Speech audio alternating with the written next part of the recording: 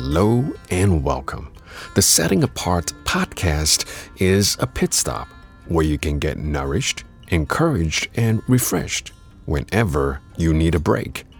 I am your host, IP, and every episode I get to share my stories, my outlook, my reflections on all things inspired through the lens of faith. So grab yourself a coffee, sit back, relax, and chill. Starting this season, Season 2, the Setting Apart podcast is also available on YouTube. The upside to watching YouTube is that you have subtitles to follow along or read along with me when I proclaim sacred scripture. Now, this could be helpful to non-Catholic listeners since starting this season, I will be covering the 7 deuterocanonical books of scripture available in a Catholic Bible. The plan is to cover one book for every season, starting with the book of Tobit, and 1 to 2 chapters per episode, depending on the length of the chapter. Now, I'm not a Bible scholar, so this is not a scholarly kind of podcast, but rather it is based on my reflection using the prayer of Lectio Divina to meditate and gain a better understanding of sacred scripture. Why should you bother? Well, ignorance of scripture is ignorance of Christ, and we do not need to be Bible scholars to get to know him. The Bible I'm reading from is the New American Bible, or the NAB online version, taken from the United States Conference of Catholic Bishops, or the USCCB website. I will leave a link in the episode note below for your reference. I invite you to read along with me if you can.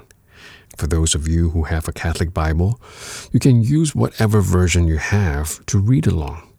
And for those of you who do not have a Catholic Bible, you are welcome to read along using the online version from the USCCB website, or just chill and listen. Or, alternatively, you can tune into YouTube where you can follow along with the subtitles there. As always, I will leave the YouTube and Bible links below in the episode notes. All references and sources used or quoted in the episode will be listed in the show notes on our website. The URL for the website is settingapart.com, and setting apart is one word. The Setting Apart podcast is a one-man passion project. So if you find that it has touched you in any which way, please hit the like and subscribe buttons and share it with your people. That way, more people may get to check it out. In this episode, episode 4, we are going to cover Tobit, chapter 3.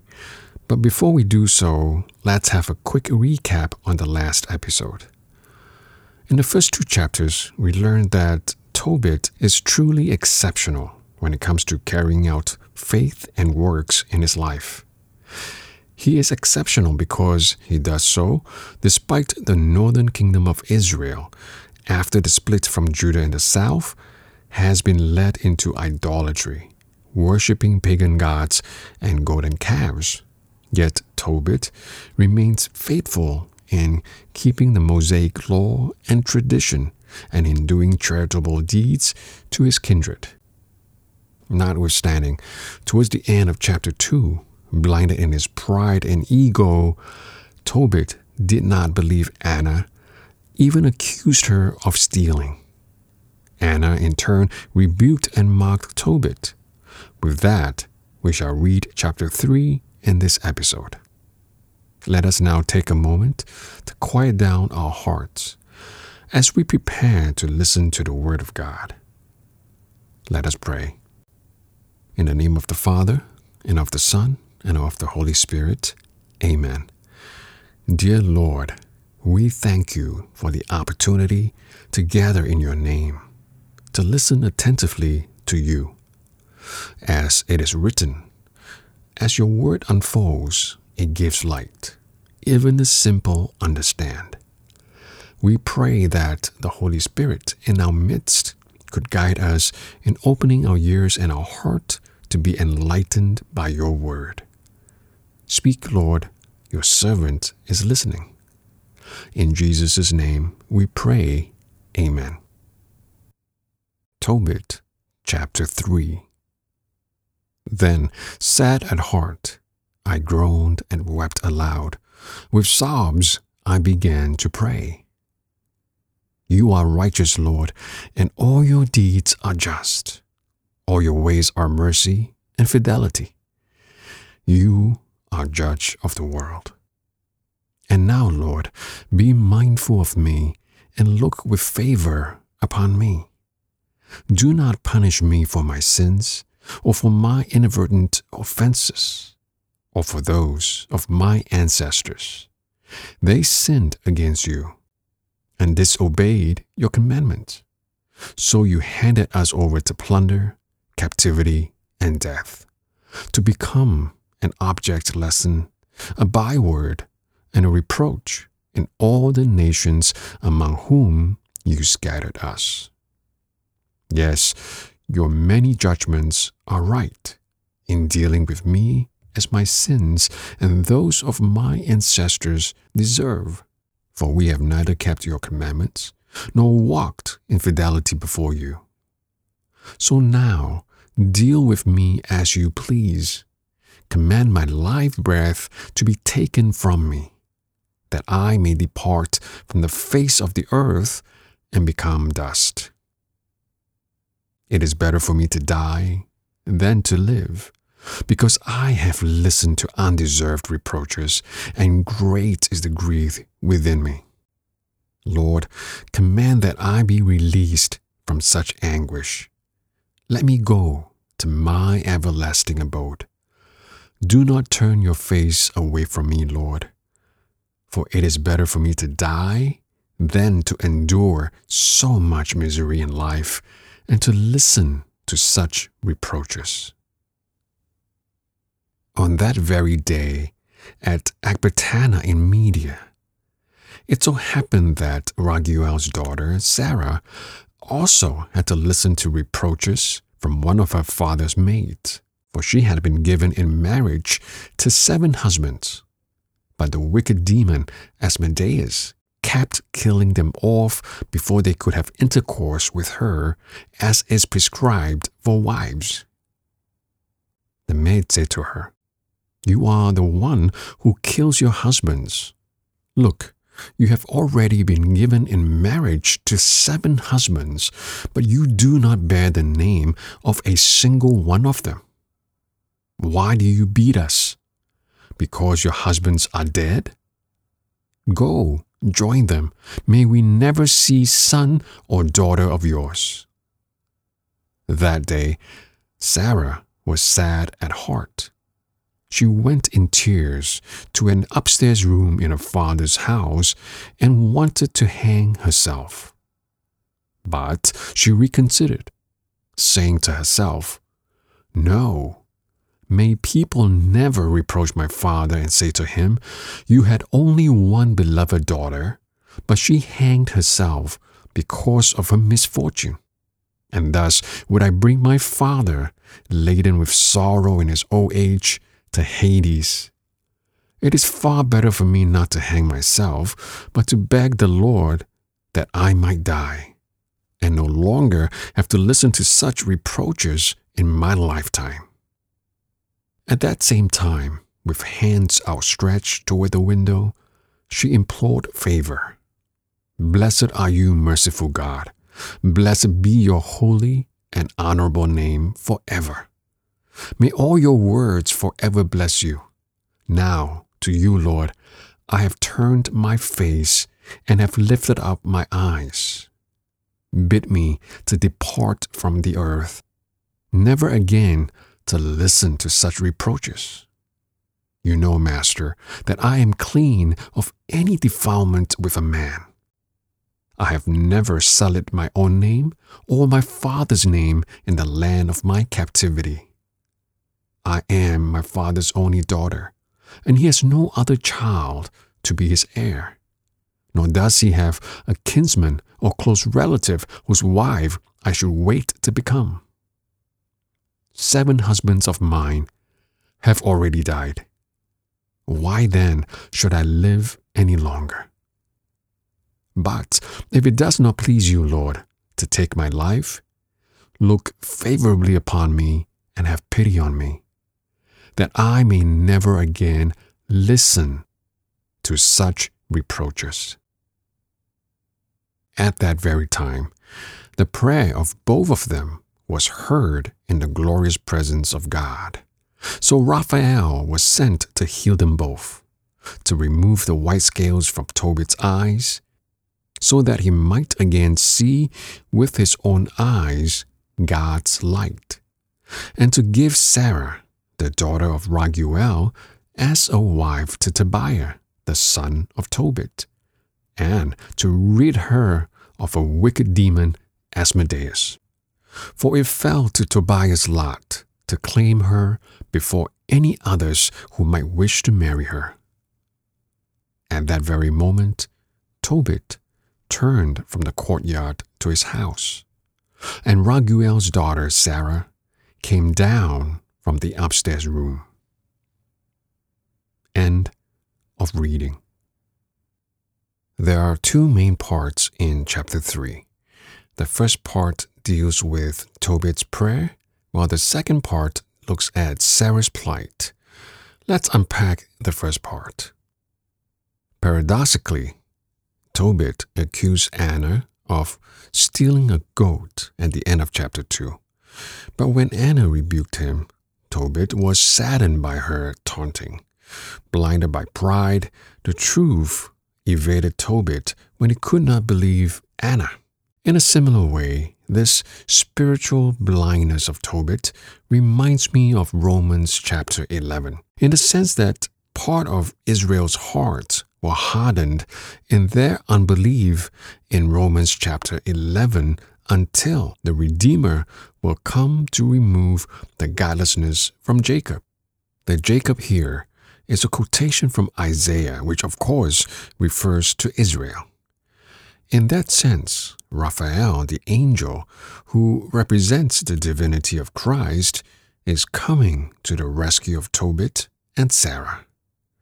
From verse 1, Anna's rebuke humiliated and saddened Tobit, because sometimes the truth hurts. It hurts Tobit deeply, such that he prays to God to let him die. And so today, we too may say things to those dearest to us that hurt the most. It is a good reminder yet again for us to be more mindful of the things we say and how we say it, especially to our loved ones. What we do not want is to be amenable to outsiders, yet harsh and cold to our loved ones. That would be hypocritical. Now, under the rulers of the northern kingdom of Israel, whereas most of the people of Israel have been led into idolatry by worshiping the golden calves and other pagan gods, Tobit still makes regular pilgrimages to the kingdom of Judah in the south to worship at the temple of Jerusalem and carries out his good deeds there. His charity never ceases. I would like to highlight a couple of points that strikes me about Tobit's fidelity to God. First, in the previous episode, I ponder on the distance between Nineveh and Jerusalem, which is estimated to be about 600 miles apart, which I estimated that it could take about a month or more to travel back and forth. Tobit was among the few who took the road less traveled. For them to go against the general consensus or the norm then and persevere is worthwhile for us to reflect on. It must have been tough for Tobit and the faithful to keep to the tradition passed down from their ancestors, while the majority of the exiled generation was doing the exact opposite. Imagine how lonely it might be to be going up against the mainstream. You're always the outsider. What is worst, they would have to endure the mockery and reproaches from the idolaters, when in fact they should have been commended and modeled for their fidelity. When I take a look around the world today, You know what? Not much has changed since Tobit's time. We're still living in the world of great divide, a world of the haves and the have-nots, and a world of the do's and the do-nots. You see, in a world of wealth, with an unprecedented number of billionaires increasing in recent years, yet starvation still claims a child's life every 3 seconds in 2018, according to the World Economic Forum in 2019. As always, I will leave a link below in the episode notes. A child dies of starvation every 3 seconds. Now that's an alarming piece of statistics. When was the last time you actually fed the hungry or gave alms to the needy and the poor? What about the spiritually hungry? When was the last time you brought someone to our faith, to our church? You know, with existing technology, we can give donations to the Catholic foundations with a few clicks on our smartphone to help fulfill their many humanitarian causes, including feeding the hungry, the poor, and the needy. So it's never been easier to give alms. You can also help in the evangelization, the sharing of the good news of salvation without saying a single word, simply by forwarding faith podcasts and YouTube channels like the Setting Apart podcast and all your other favorites, without uttering a single word. Heck, you don't even need to forward them. All you need is to click the like button so that others may listen or watch them. So, with technology, there is really no excuse. And if you like what you're hearing, you know what to do, right? Hit the like button and smash subscribe so you will be notified and others may get to check it out as well. And thank you for that. So, the moral of the story is, if you are part of the haves, give some love and dignity to your brothers and sisters who are the have-nots. Do your part if you haven't already done so. Amen. Amen. Then there are the do's and the do-nots. What do I mean? While Catholics predominantly support pro-life, others, including the evangelical Christians, however, are predominantly pro-choice. So while we both are believers in Christ, but our position on this issue could not be further from one another. In the absence of absolute truth, there can be no truth. And that's the world we live in today, no different from Tobit. So what is truth? Truth is when the revelation from God matches up with our reality. If what is revealed by God does not match up with our reality, then it is untruth. To acquire this truth, we must grow in our understanding of the truth that God has revealed to us. Second, our action speaks volume about where our heart is. Recently, I read about Father Philip Heng, who was sent to serve in Dili, the capital city of Timor-Leste, one of the poorest countries in Asia. This is an excerpt from the Catholic News I would like to share.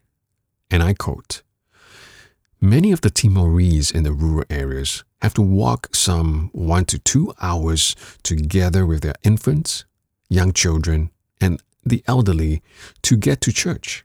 They have to brave unpredictable and heavy rains, which are almost a daily occurrence in December.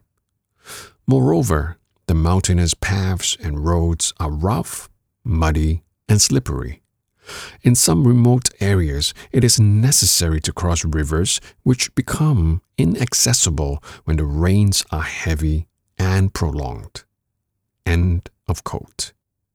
Immediately, it reminds me of Tobit, who had to make the long journey from Nineveh to Jerusalem in order to worship at the dwelling place of God.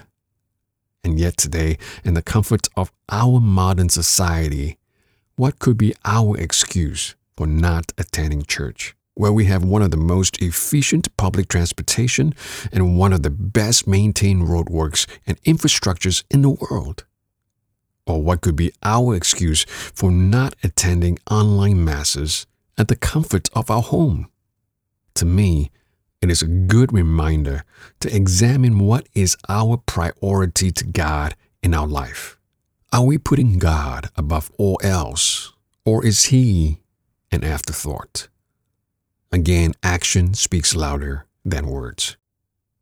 Last but not the least, despite Tobit's best effort in his fidelity to and his piety of God, he is not perfect. And that's the good news, because none of us is. We are all sinners, and we all have our weaknesses. The devil is always waiting for the opportune time, remember, to strike in our moment of weakness. This is one of the best parts I like about the book of Tobit so far, as Saint Bede puts it eloquently. And I quote, "Tobit, who was blind, yet also rebuked, yet also chosen." And this is who we are. We may be blinded by our ego, our pride, our lust, yet we are also the chosen race.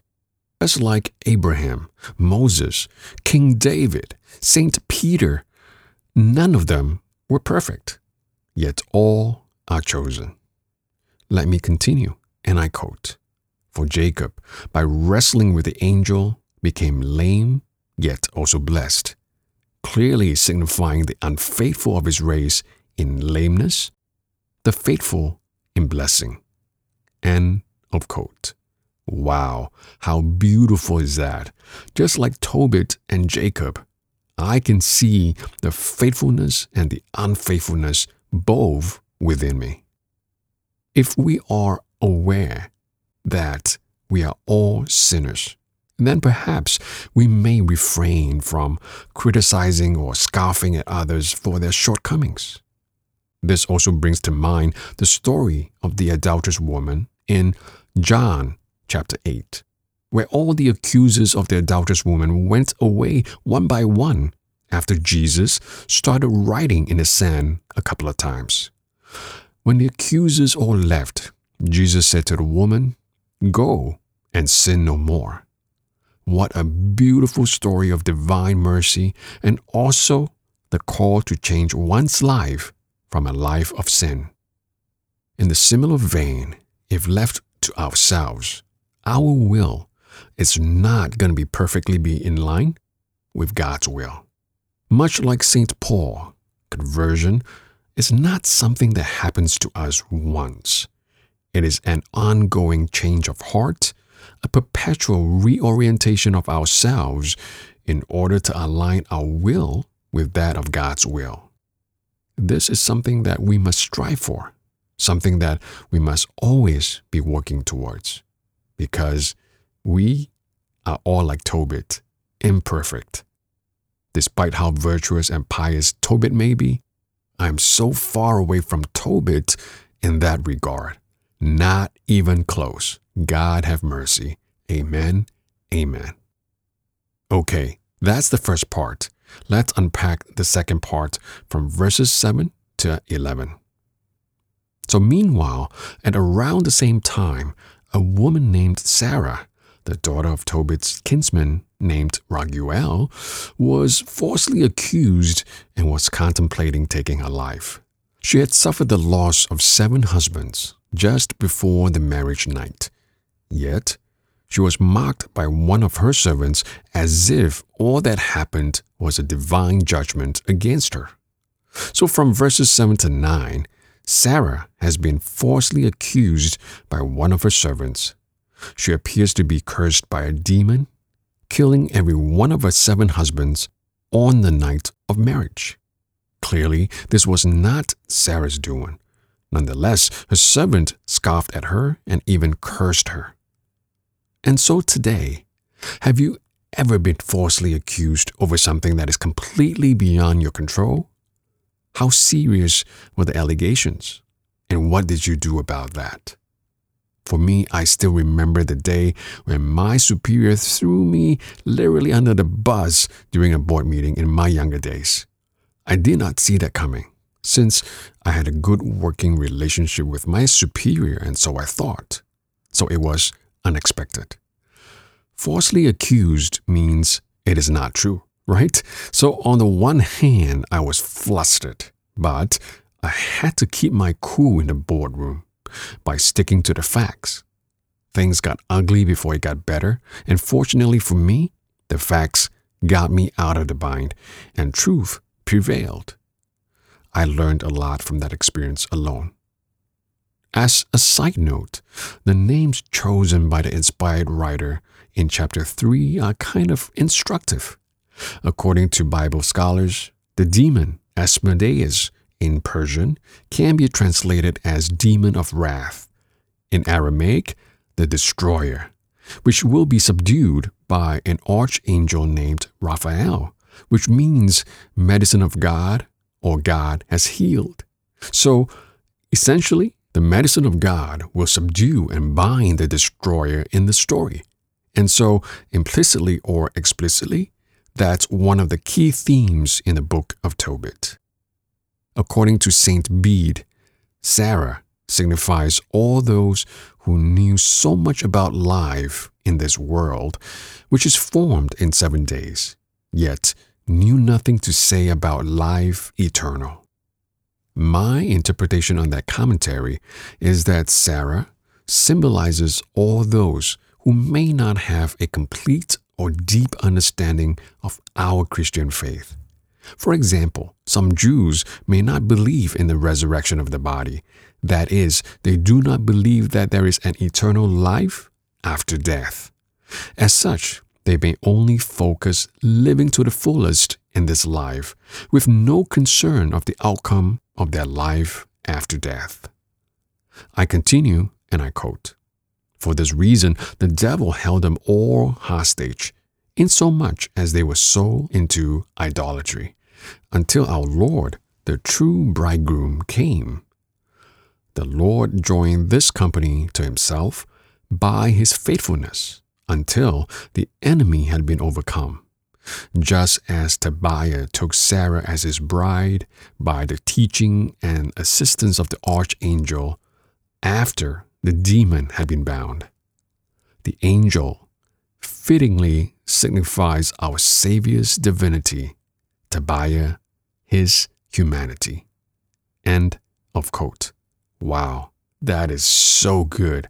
Let's see if we can read through the entire book of Tobit through those lenses of Saint Bede. From verses 12 to 15, we see that, saddened by the undeserved mockery, Sarah prays to the Lord to take her life. Like Tobit, despite her despair, Sarah begins a prayer in praise of the Lord. This is something that we can learn to emulate in our own prayer. And finally, from verses 16 to 17, at that very time that Tobit and Sarah pray, their prayers are heard. Both Tobit and Sarah pray for death. Their prayers are both faith-filled and desperate. But God has a different plan for them. Instead of granting them their wish, he sends Raphael to heal both of them. Like Tobit and Sarah, countless people in our present time experience severe affliction and cry out to God in ways that are both faith-filled and desperate. Like Tobit and Sarah, some go so far as to pray for death. Many of them are sick and suffering people in our own community. The story of Tobit and Sarah and the archangel Raphael reminds us that God hears those prayers and that God has a remedy.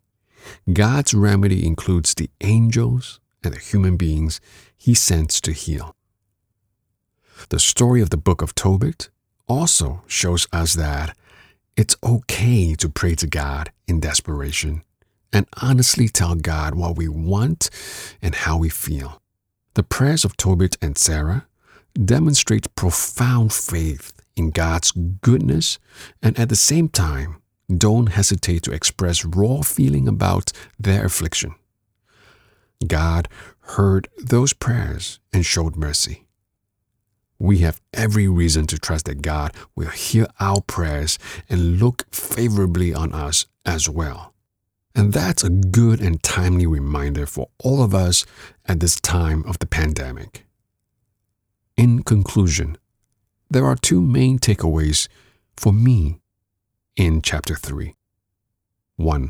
No matter how pious or righteous we may be, we are not perfect and are no match against the devil, who is always lurking in the background, waiting for the opportune time to explore our weaknesses, to draw us into idolatry.